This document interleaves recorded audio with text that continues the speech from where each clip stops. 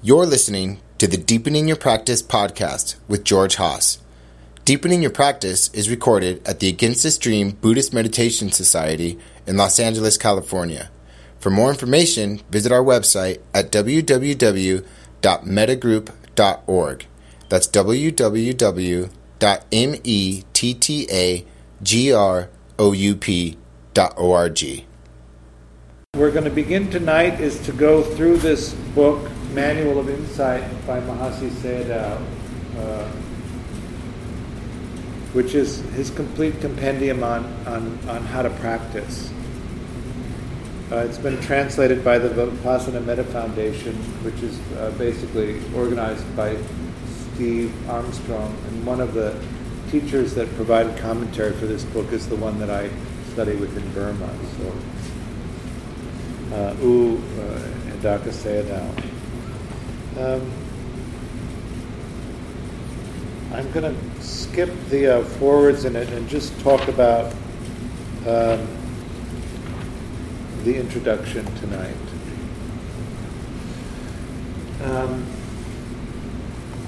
According to the Buddha's teachings, the practice of insight meditation vipassana enables one to realize the ultimate nature of body and mind, to see their common characteristics of impermanence, suffering, and not self, and to realize the Four Noble Truths. So, are you familiar with the conversation that we often have around the three characteristics of existence, the three marks of existence? Nothing lasts. This is impermanence or anicca. Suffering. I don't really like the term suffering much, or dukkha. I think of it more as unsatisfactoriness. The nature of life is, or of the human condition is unsatisfactory, in the sense that we're born, we grow old, we get sick, we die. You've heard the joke of why did they fire the Buddhist coroner? Because he kept listing the cause of death as birth.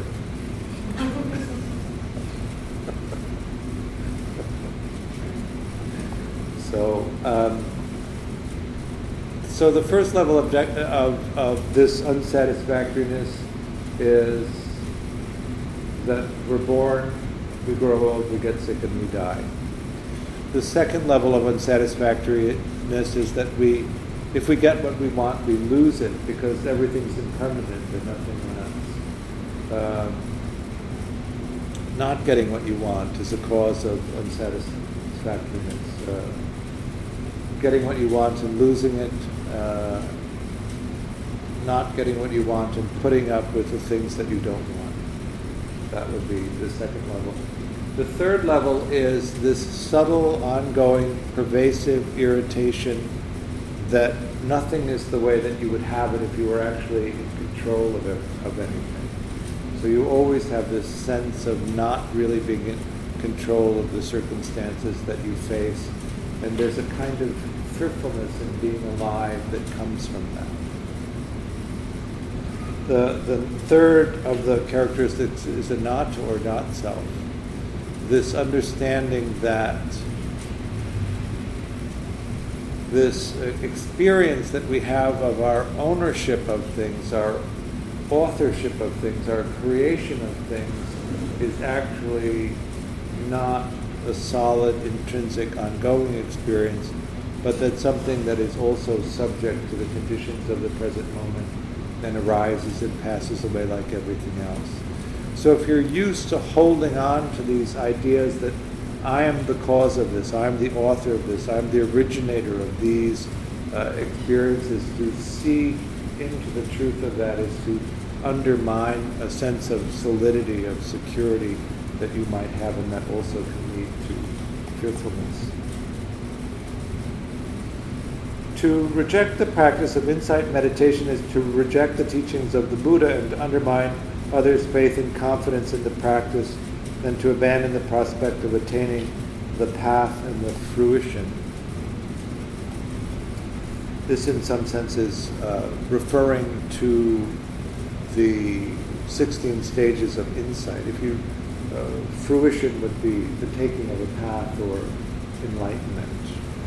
This is in Theravada Buddhism, which is what this is describing. Enlightenment is a process of eradicating the 10 fetters.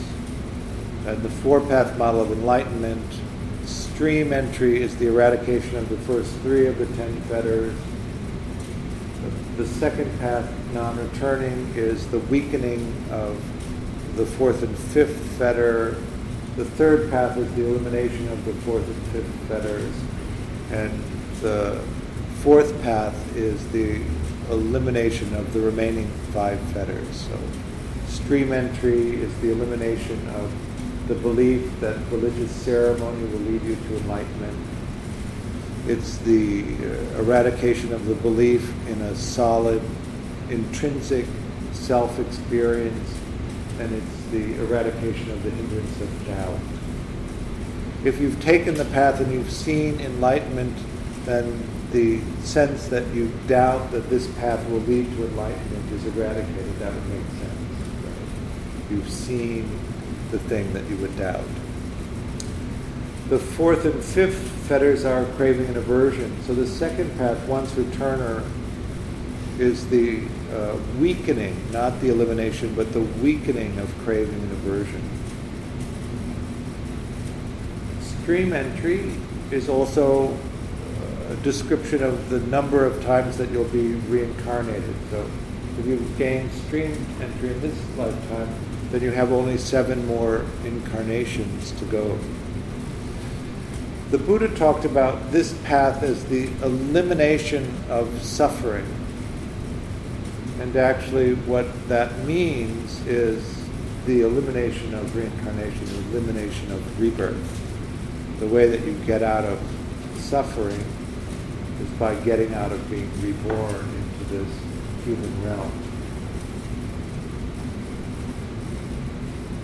The second path is called once returner because you have 1 more reincarnation to go. The third path is called a non-returner because you at that point you've eliminated the necessity of reincarnation in this realm.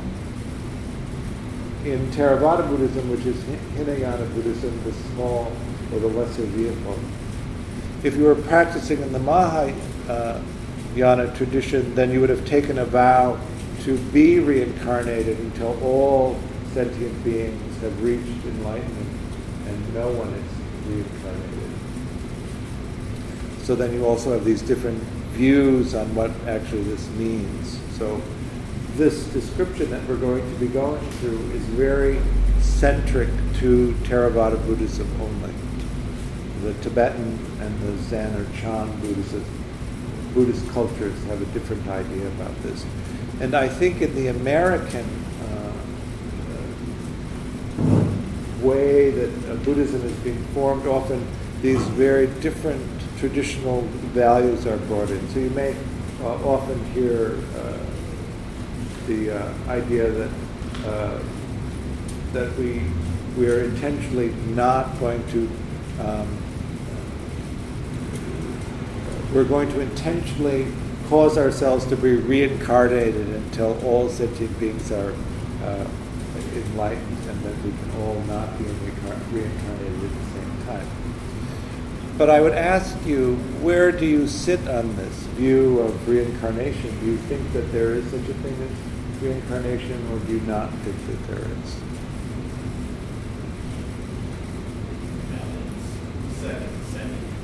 The second one? No, I said it happens from the second to second. Okay. I think it's possible that there is reincarnation, and it's also possible that there's not. Okay.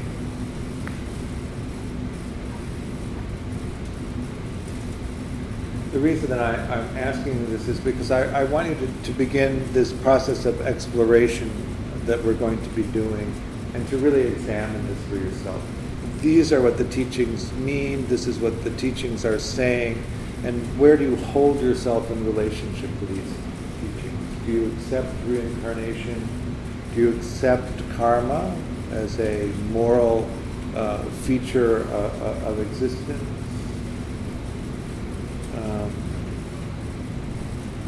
To reject the practice of insight meditation is to reject the teachings of the Buddha, to undermine others' faith and confidence in the practice, and to abandon the prospect of attaining a path and fruition. Would it be surprising to know that in Asia, only 1 out of 7 monastics is thought to meditate? So here, in the second paragraph of this book by Mahasi, we're seeing that he has a particular emphasis on meditation. If you go to Burma, what's so surprising is that lay people meditating is such a common thing. When we were there in February, one of the things that we would do every time we got into a cab would be just ask the cab driver what their meditation practice was. And we would get these long discourses on who the best sayadaws were, what the best teachings were, how they were practicing. And it was so ordinary to have these descriptions of their practice and the benefit of their practice and how engaged they were. To be in a country where meditation is so permeated into ordinary people's lives was quite surprising compared to our culture. Have you ever asked your Uber driver if they meditate? And what was the response? But here also is this: to reject the practice of insight meditation is to reject the teaching of the Buddha. So there's also this,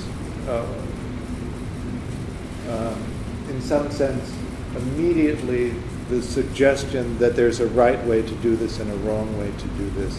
And how easily is it for you to follow the rules, particularly around here. I know some of us have deep issues with authority and have a very hard time going along with the rules without testing constantly. It was very funny to go to Burma with a group of Western students where very clearly the dress code was on novice people, white shirts only. And then to see in our group of 9 people that essentially I was the only one who wore white shirts. The longis is a kind of traditional dress that you wear in Burma, and there's a different style for men and women. And the women were to wear plain brown longis only. The men were, of course, completely free to wear whatever color that they wanted. This is a traditional culture. And then to see who was willing to do that and who had embroidered flowers all over their supposedly plain brown longi. And you're supposed to wear sleeves that cover your arms, so that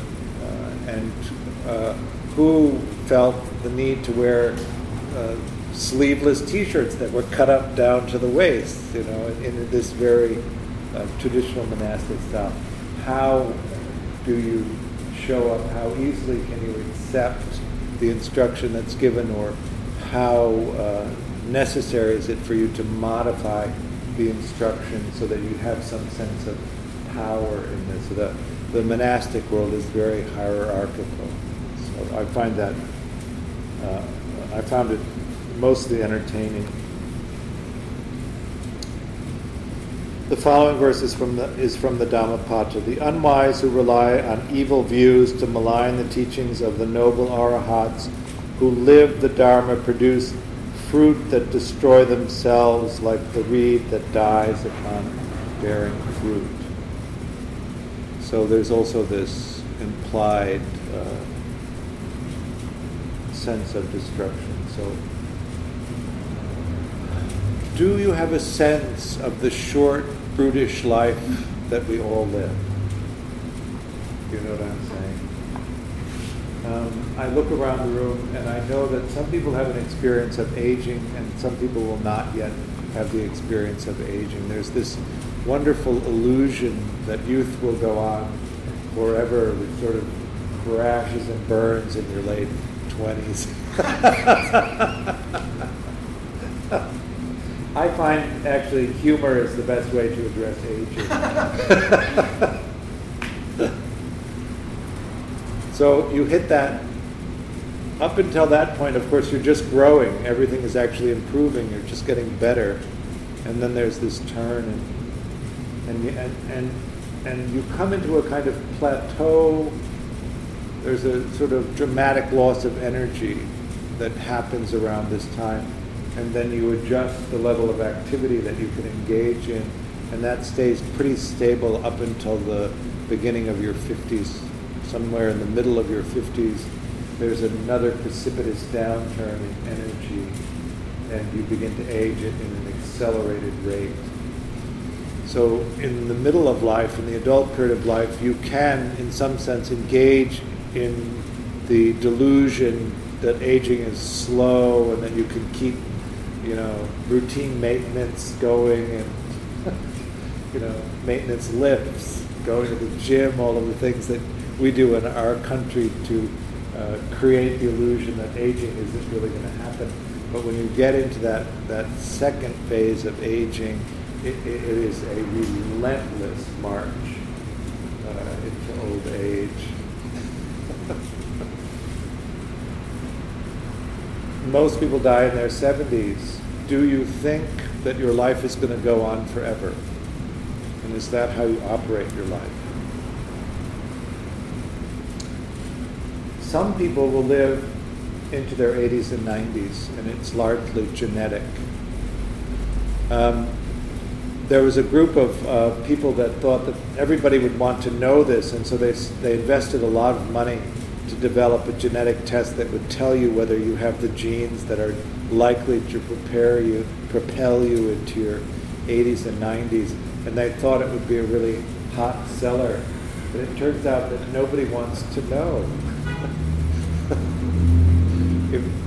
Knowing that this test is available, is it something that you would do now?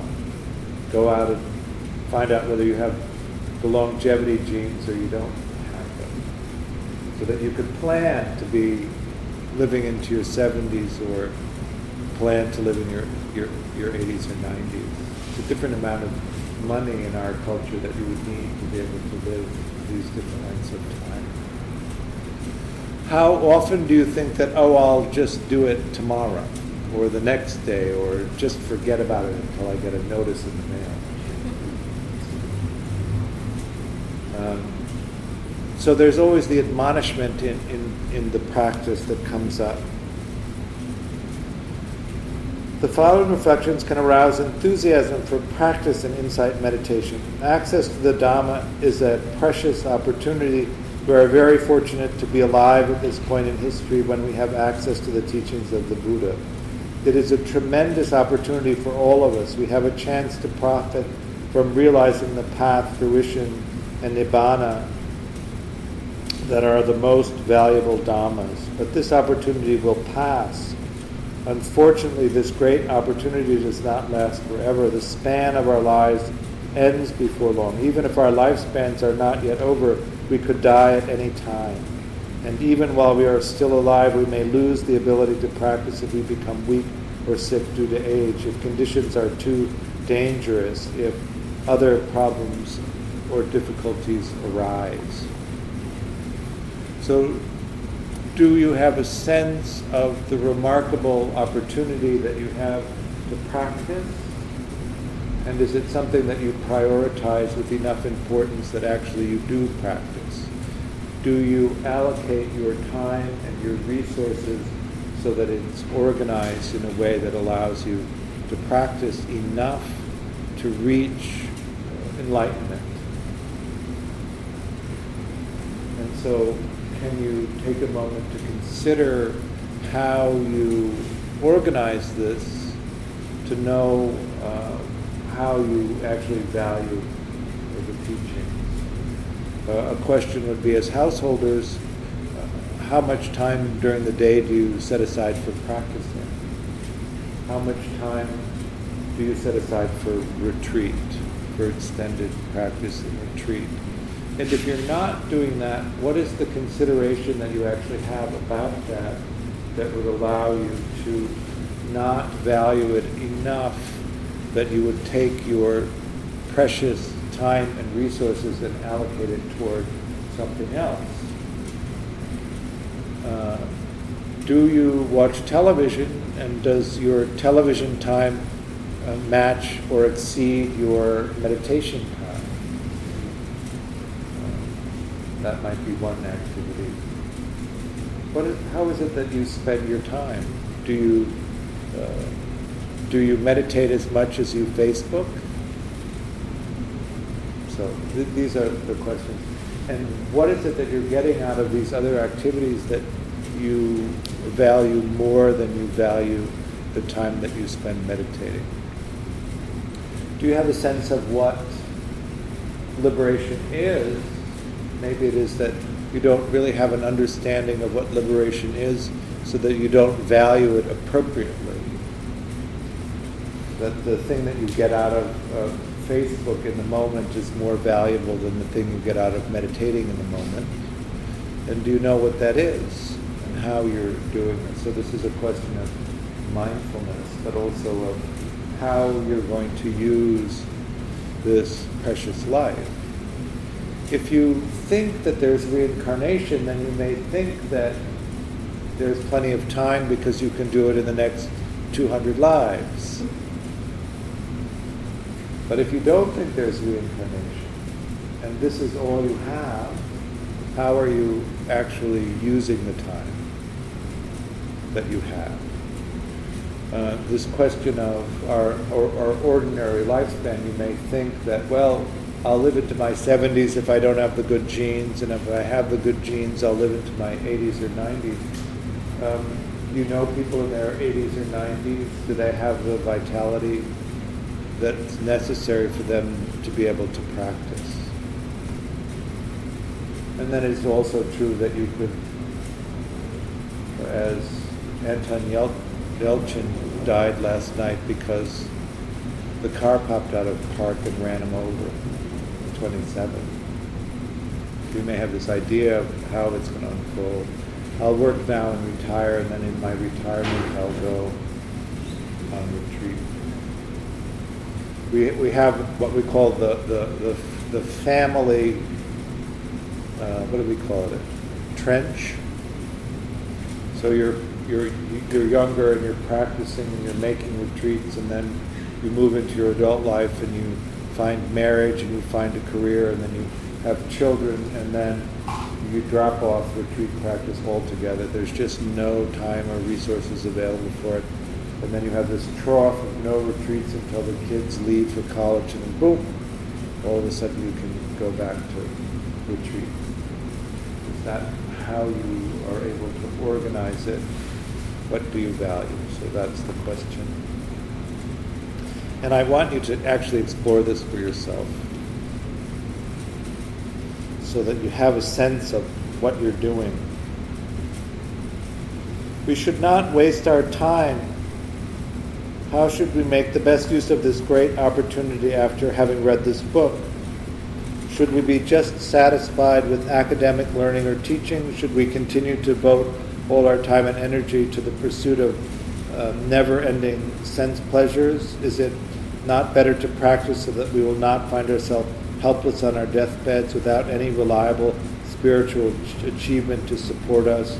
The Buddha reminded us constantly that we have to practice effectively beforehand as long as there is time. Today the effort must be made. Tomorrow death may come, who knows? No bargain with mortality can keep him and his hordes away.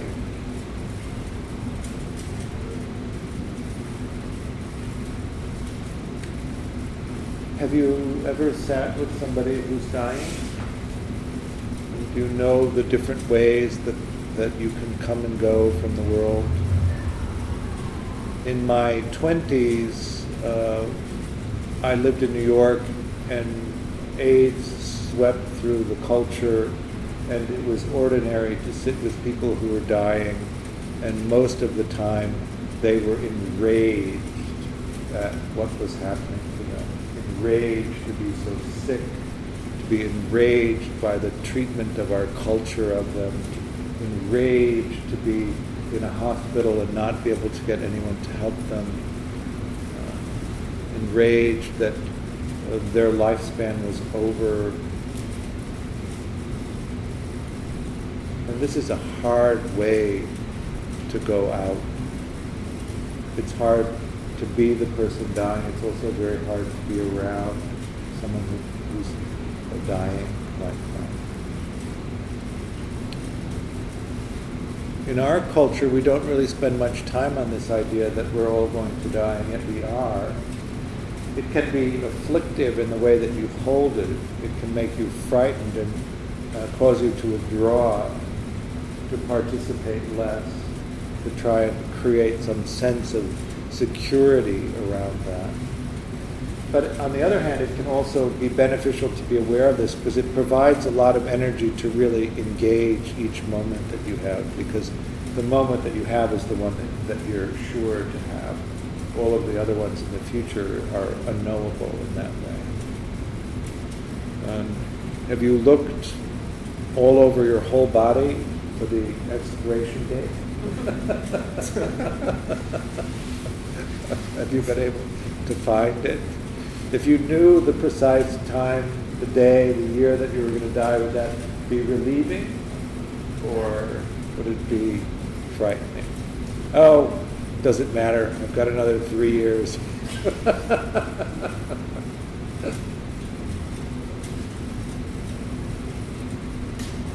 I find for myself that this kind of contemplation actually is energizing to engage in life rather than causing me to withdraw.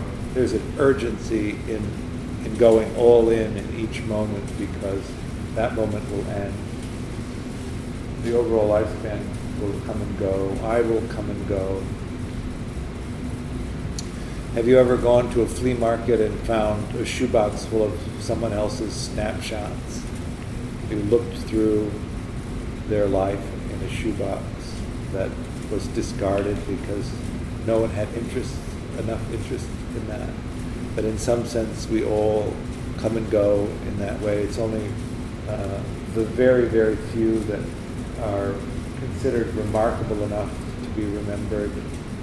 All of us will come and go. The people that will remember us are the people that we've engaged, we've touched. When my mother died, her last request of me was that I not forget her, which I thought was so interesting. She was worried that she was forgettable. Is it possible to have spent a lifetime with your mother and not remember her? The idea was very strange to me because they have such an incredible impact on just the way that you are. And yet she could hold that view that she was not worthy of being remembered. It was actually, in some sense for me, a heartbreaking moment to know that this is how she experienced being in the world. Do you have a sense of, we are all householders here, right? Do you have a sense of touching people deeply in your lives? And do you have a sense of how deeply they've touched your lives, and can you hold that in an open and kind place? That would be something that householders do that are different. When we go through this book, a lot of the discussion is going to be around monasticism versus laity. So how is it different to be practicing? If you want to have a deep practice, how is it different for householders to practice in a deep way that isn't, in some sense, the same as monastics would practice? The first thing that they tell novice monastics is to sever all ties outside of the monastery. All ties. So you distance yourself from family, from friends, you remove yourself from them so that they're not pulling you out of the life of the monastery. And then in some sense you reform the relationships that would have supported you outside with people in the monastery who are devoted in this way to practice. But we are householders. Who here would be willing to sever all ties with everyone you know? The question might be, who here would be willing to become a monastic? And when I was in Burma, I went to the largest monastery in Burma, which is, there are 500 monks. It's like a high school. But in order to get into the high school, you have to declare that you are going to be a monastic for your entire life. Do you know at 14 or 15 that you would commit then to life as a monastic? Is that something that we would know? In our culture, we don't raise children so that they have the capacity to make those decisions. We have a kind of slower maturity process, maturation process for our children. At high school, we send them to college, and then after college there's a period of youth. It is, I think, also tied into the nature of our economy. We don't have room in our economy for younger workers, and so we slow down their entrance into the economy. When I was a kid, at 18, you were expected to go to college or to get a job and move out and get your own place to live. And the economy provided for this. You could find a job that would provide you with enough money that you could move into your own apartment. But our economy isn't really like that anymore for people. It's very difficult to move out of high school into a job that would pay you enough that you could afford your own place to live.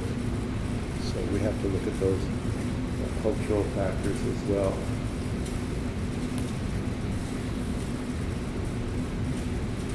Today the effort must be made. Tomorrow death may come. Who knows? No bargain with mortality can keep us and keep him and his hordes away. Regret is useless. If we do not practice, although we have the opportunity, we may feel regret when we are sick, old, and weak, lying on our deathbed, or being reborn in lower realms. Before it is too late, keep in mind the Buddha's admonition. Meditate, bhikkhus, do not delay, or else you will regret it later. This is our instruction for you. Do you have personal experience? Are you able to appreciate the attributes of the Dharma from personal experience? Do you know its attributes for yourself? Do you know that it has been well explained by the Buddha, that it can be empirically experienced, that it gives immediate results, that it invites one to come and see, to realize the truth for oneself? So, the question then is also, why did you come here?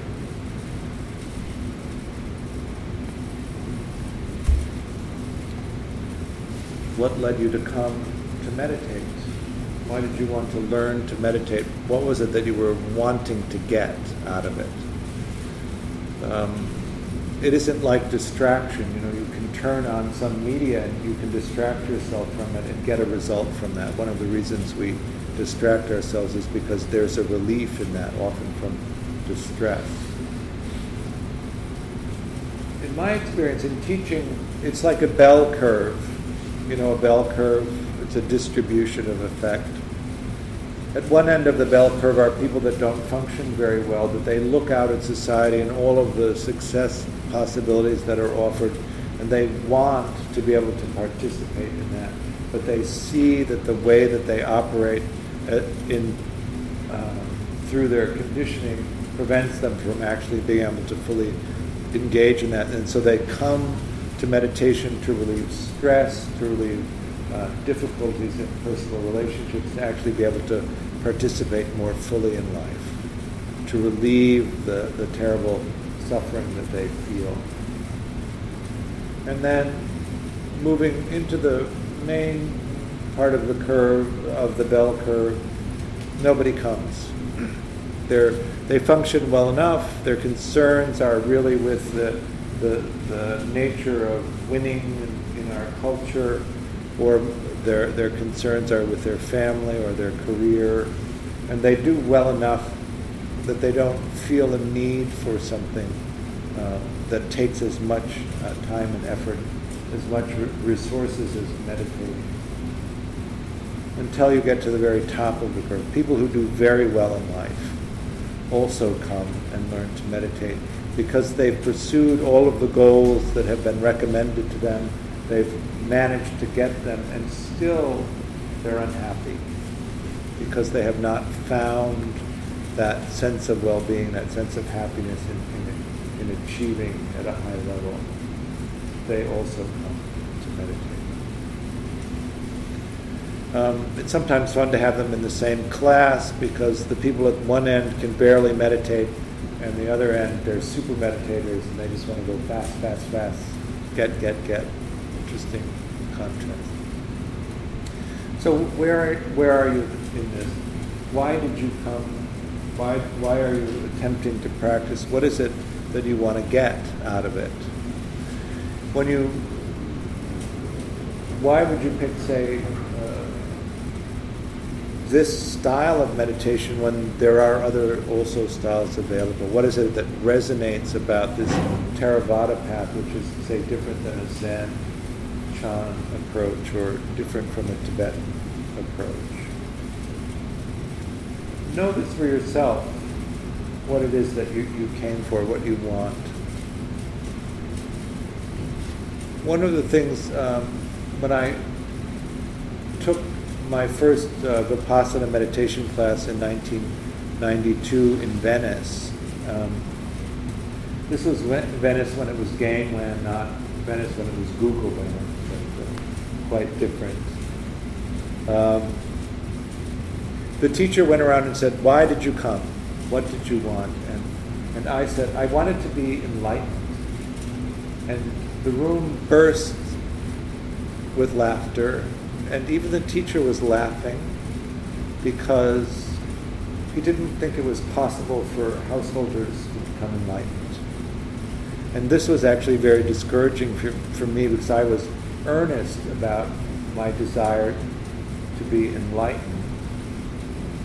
But then what I thought enlightenment was actually had nothing to do with enlightenment. I thought if I were enlightened, I would never have any other problems, and that I would be pain-free. I would have no problems and be pain-free, and that's what I wanted. But I thought that was what enlightenment was. I think, and I think one of the reasons that my path in meditation has been the way that it is, that householders can have a deep practice, that householders can become enlightened. And so I've organized my practice around people who also believe that, and studied for most of the last 20 years with Shinzen Young, who also is an enlightenment-oriented teacher. So you should pay attention to what it is actually you're trying to get out of the practice that you're in, so that you choose wisely in the people that are teaching you. Mahasi has always appealed to me because he also believed that householders could be enlightened, and he organized the meditation practice and his instructions around that. So this is also the part of what's in the book. So we will be talking about that at length in this next period of, I'm going to guess that it's going to take us about 18 months to go through this stuff. I'm teaching an integrated metta vipassana approach to this, which is going to be different than if you were sitting with a teacher who was teaching a straight vipassana way of exploring this. So that you're going to get this integrated metta vipassana instruction from me. This is something that Mahasi taught, but he also taught a straight vipassana way of doing it. So I just want you to be aware of how that is with me. Shinzen has always said that he hopes that all of his students get at least stream entry in this lifetime. So maybe it's important to understand what stream entry is, what enlightenment is at the primary level of it. It is the eradication of the first three fetters. The first fetter being that a belief in religious ceremony will bring enlightenment. Who here believes that ardently practicing religious ceremony will lead to enlightenment? So maybe that fetter you've already eradicated.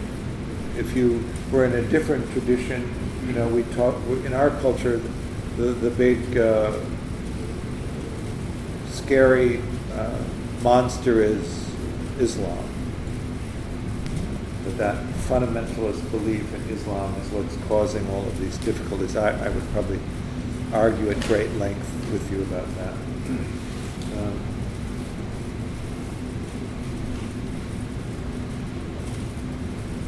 But none of you raised your hand, so none of you have this practice of religious ceremony that you think will get you into heaven.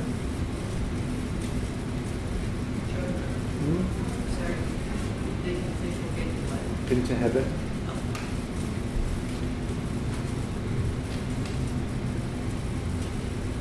The second is the eradication of the belief in an ongoing, solid, intrinsic self within you. Do you have a sense of the experience of self arising and passing? Or do you think that you have one experience of self that's continuous and arises in each moment? So maybe this one you're not quite so sure about. So part of this exploration then is going to be looking into the selfing experience so that you know what it is, and you can see that it arises based on the conditions of the present moment, and when the conditions of the present moment change, the experiencing of self changes. But you may already know this. When you're on your own, what is the experience of self like?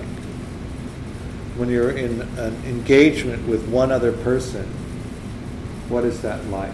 That experience of, this is who I am, this is how I am. Is that experience when you're in a one-on-one conversation, this is who I am, this is how I am, the same with every person that you're alone with? Or do you notice that the sense of self is different depending on who you're with?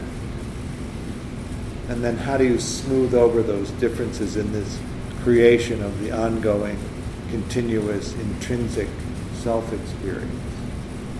When you're in a small group of people, do you notice that the self-experience is the same as it is with all of the individual engagements that you might have with the experience of self?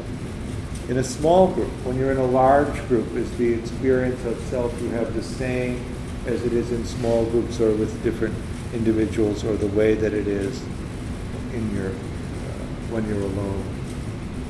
Do you notice that the experience of self is always there, or sometimes it's there and sometimes it's not there? So this is a way of investigating the nature of self and then seeing through direct experience that the experience of self arises and passes based on the conditions of the present moment, and it is not ongoing, not intrinsic, not solid, not fixed. Does that make sense? So you have a deep understanding of that, which eradicates the belief in self. It isn't that we don't have a sense of self. We obviously have a sense of self. It's that it's not continuous, ongoing, and the same. It's that it relies on the conditions of the present moment to manifest. And then the third is the eradication of doubt, which comes from seeing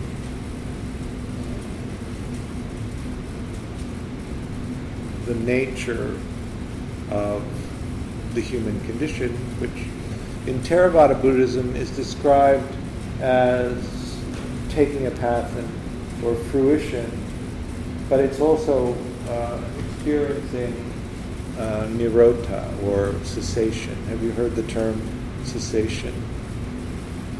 Cessation of awareness. So cessation of self and world. It ends. There's no experience of it. And then in the coming back of that, you see clearly the nature of the human condition. And really, you see it through the reassemblage of self and world that happens as you emerge from cessation.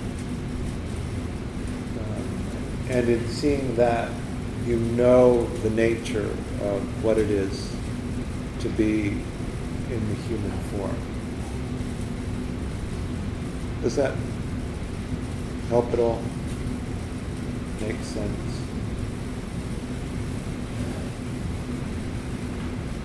So you come out of cessation, and maybe really it's as simple as the brain turning on again. So it turns off and then it turns on again. It's not that you've fallen asleep.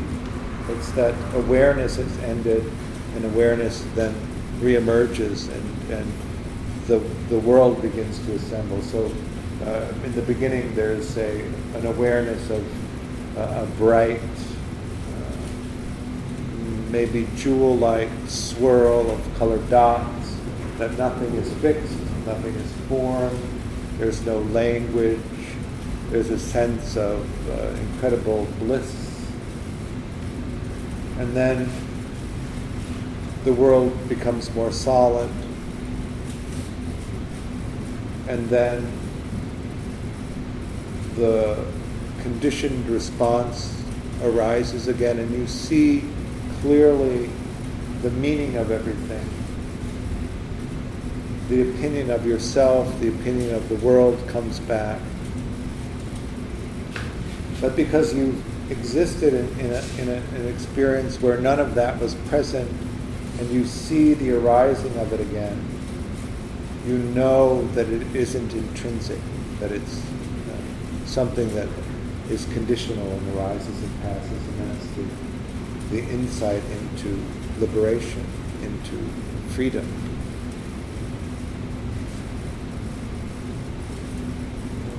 I'm not feeling like I'm doing a great job explaining this, but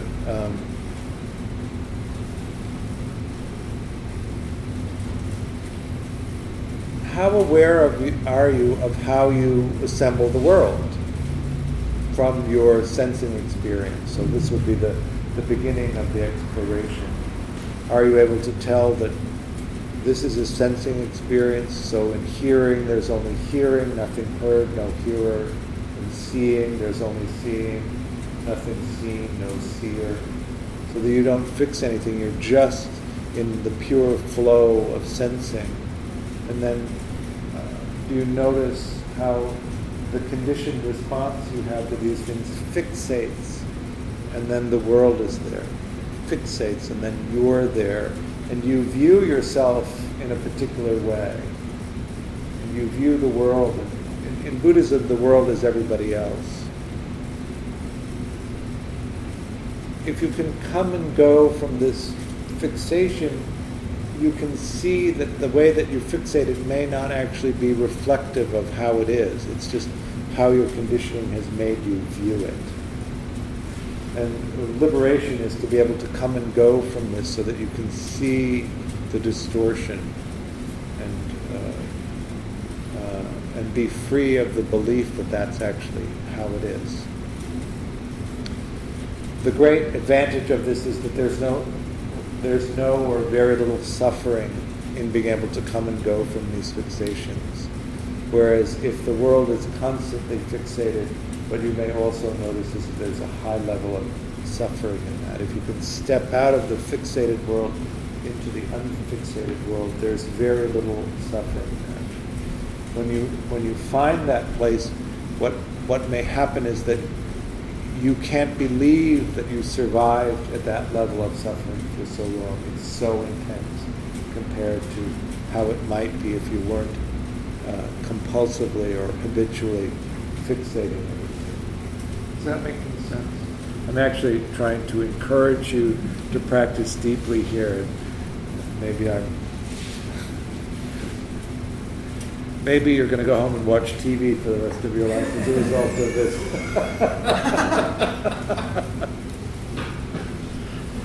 So,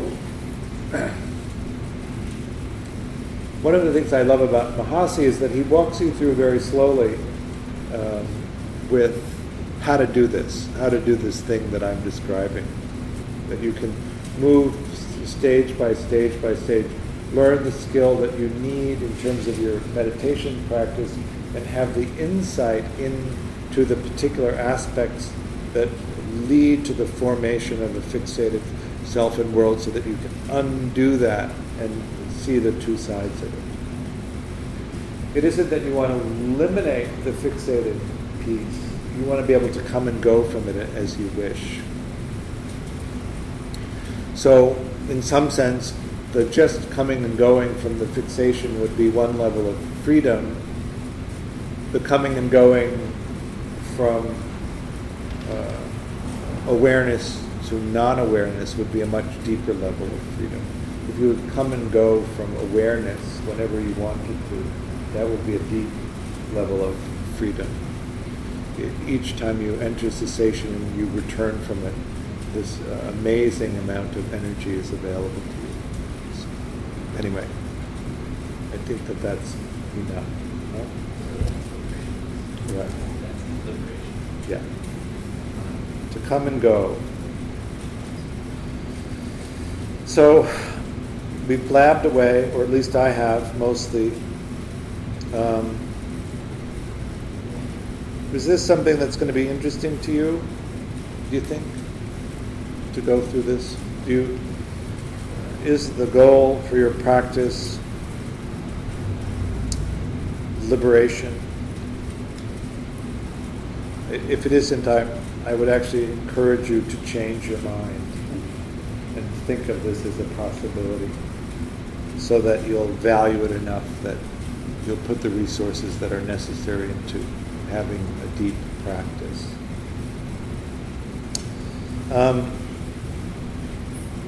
see.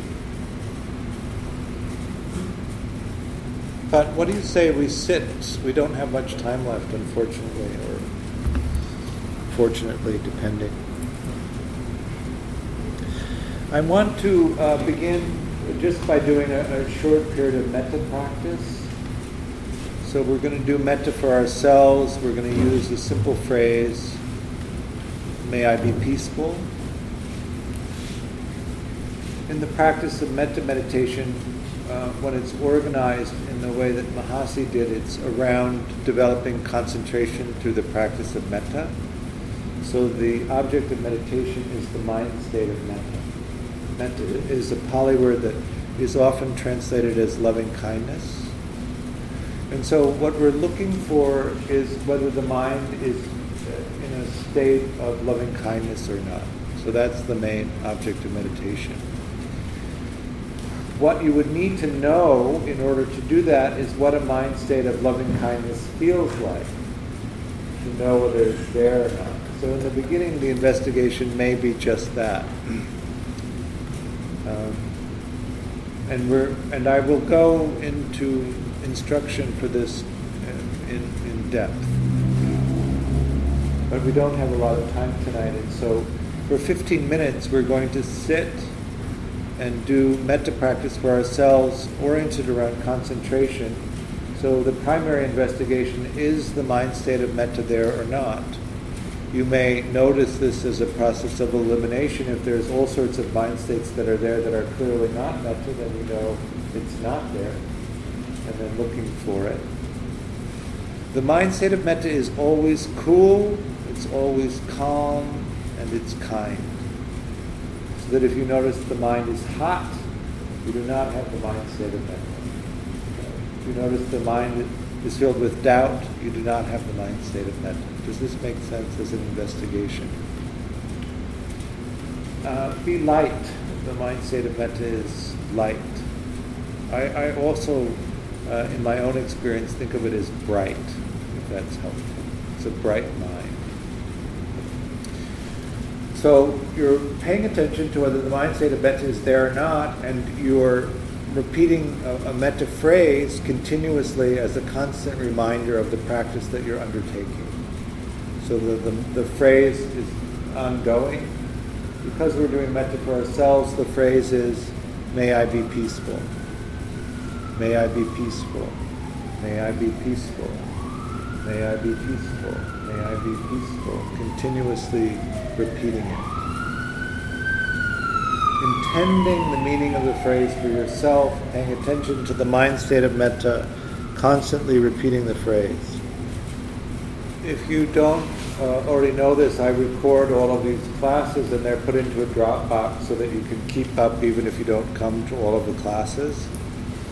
We're going to be moving very slowly through this Manual of Insight for the next 18 months or so. So if you want to be able to keep up with that but not also come to all of the classes, that if you put your name and email on here, you'll get an invite to the Dropbox for the class.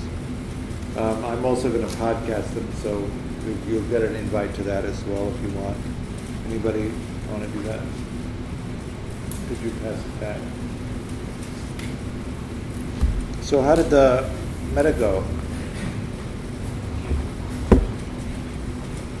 Good?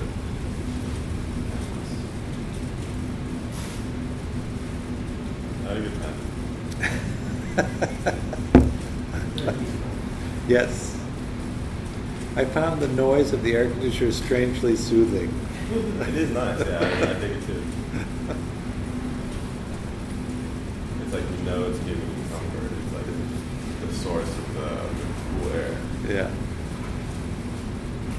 Good. I'm kind of sunburned. All right.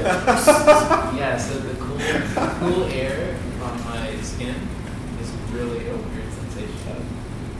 Teach me to go hiking when it's 100 degrees. On Saturday, they had a pool at the retreat, so I went for a swim, and the whole top of my head became ferociously sunburned. It's as if I've never had a hat off in the sun before. Good. You mentioned about food. Huh? You said something last week about having someone to say material secondly. Are we going to do new material each Monday? No, I'm going to do the same material twice, so that I really do want people to engage in a conversation about this and about your own practice in this. So I think that in doing the same material twice, you'll have an introduction to it, and then you'll be able to process it for a week, and then you'll be able to come back and engage in the conversation more fully. I really think it's useful to begin to consider how you want to practice, how you want to organize it, and then to begin to have a sense about how to do that with this. I love deep practice, and I think that it's incredibly useful. But I also know that it takes time and resources that you might put somewhere else, and if you don't value it enough, you won't do that, right? So, as an example of that, when I got really interested in practice, I decided that I would go on 4 retreats a year, and I would go once a quarter. But then I had to change my job in order to get a job that would accommodate me leaving. So you really do have to organize if you want to do that.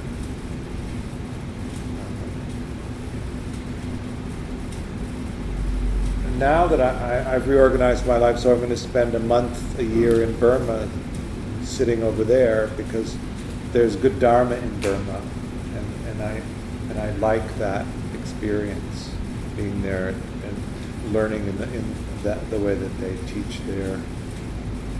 So that's also taken some, commitment and management of resources. Anyway, I want you to think about it deeply and figure out what you want to do, and then talk about how that, what kind of support you need for that, so that we can look at ways to bring that. This is deepening your practice, so I'm always advocating ways to deepen your practice. One way is retreat practice, as I said. I have a retreat coming up in July at Saco Lake for 12 nights. You can come for 6, the first 6 or the second 6. We're giving preference to people who are coming for the whole time. If you haven't been to Saco Lake, it's up in the wilderness. It's an extraordinarily beautiful place to retreat. There's a lake there, a glacier lake, where you can swim and kayak and canoe if you need some relief. It rained over the winter, so it's likely that there's grass that grew. The first year that we went, there was a lot of grass, so there were a lot of deer roaming around.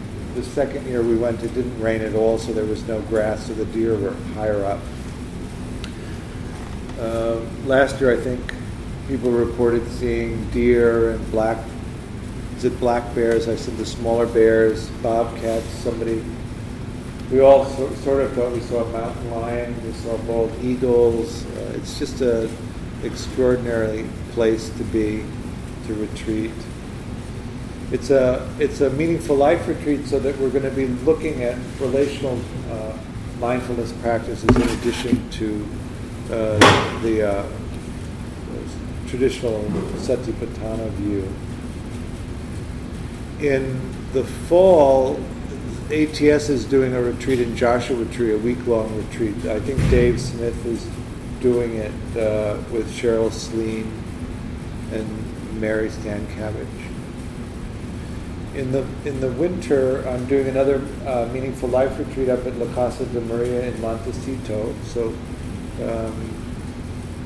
that's also a meaningful life retreat. So we'll have a relational mindfulness aspect. It's 11 nights, starting on December 27th. If you haven't been up to La Casa de Maria, it's also a lovely place to retreat. It's an old estate that's been turned into a meditation center. Filled with hundreds of years old live oaks. And then in January, Mary Stankiewicz and Joanna Harper are doing a women's only retreat out in Joshua Tree. So I will be doing my spring retreat next year out in New York, and we'll be doing the Memorial Day retreat here. I'll be doing Saco Lake again next summer, so that gives you kind of a year of retreats to consider going to. Really, the thing you want to do is pick the retreat you want to go to, sign up for it, pay for it, tell everyone you know that you're going to go on retreat so that you can't back out without being completely socially humiliated. And that will actually get you to go on retreat. And then hopefully the experience on retreat will be so transformative that you'll be motivated to go on another retreat. That tends to be how it works. In the beginning, it can be quite frightening to go on retreat. We're used to small talk, and these retreats are silent, and so the abandonment of that constant connection can be unnerving. But it does allow you to practice deeply and transform in a way that may not be available without that kind of practice. It isn't really the experience on the retreat that is how you should evaluate whether it's productive or not. It's the way that you respond automatically to the conditions of life in the weeks that follow the retreat that really show how effective that is as a way of practicing. Another way to practice as the householders are to practice intensely. So I have 2 9-month intensive classes starting in September. An intensive, the way that I do it, is 2 brick and mortar classes a month that will be here on Sundays, 2 Sundays a month. There are 2 mentoring sessions, so one-on-one mentoring sessions, half-hour Skype sessions with your meditation mentor to ensure that you're understanding the practice instructions and that you're maintaining your practice and that you're well enough supported that you can go in and do some deep work. And then 6 mornings a week of morning meditation, which is a live conference call every morning at 7:30. I left some flyers up there. If you're interested in really supporting a daily practice and you don't find a way to get yourself to do it, you can use morning meditation to support that. You call up at 7:30 in the morning. There's a 25-minute guided meditation. The curriculum of the guided meditations is organized so that you make progress and insight. It's also recorded in podcast, so if you can't do it live, you can do the recordings during the day, and this way organize it, a minimal daily practice. We do ask for a dana for it, and the flyers up there will give you a free month so that you can see whether or not it's something that you would want to do. And then in support of ATS, if you continue with it every month, part of the dana that you give to Metta Group, my organization, $5 of that will go to the scholarship fund here.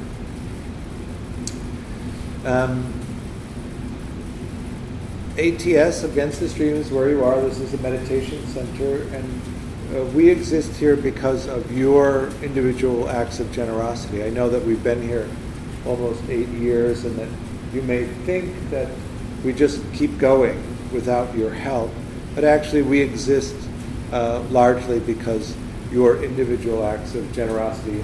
The Pali word for generosity is dana. So we ask for a $15 dana for all of the classes that you attend. We've kind of crunched the numbers, and that's a good number for us to be able to keep the doors open and the lights on.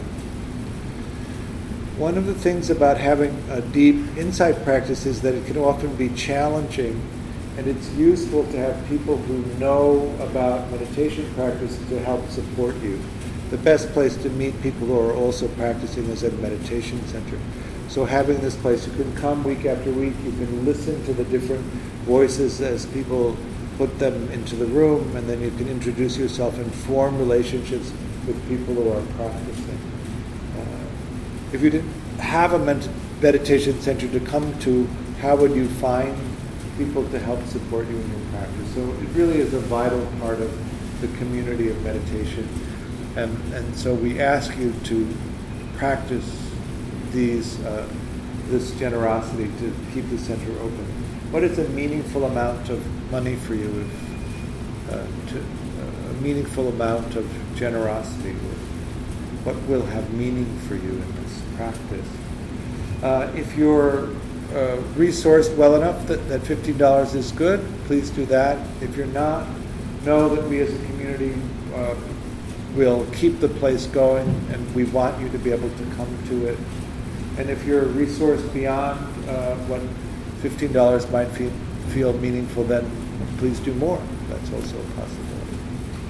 If you would also be so kind as to put the chairs back and the cushions away, that's also appreciated, and we'll see you next time.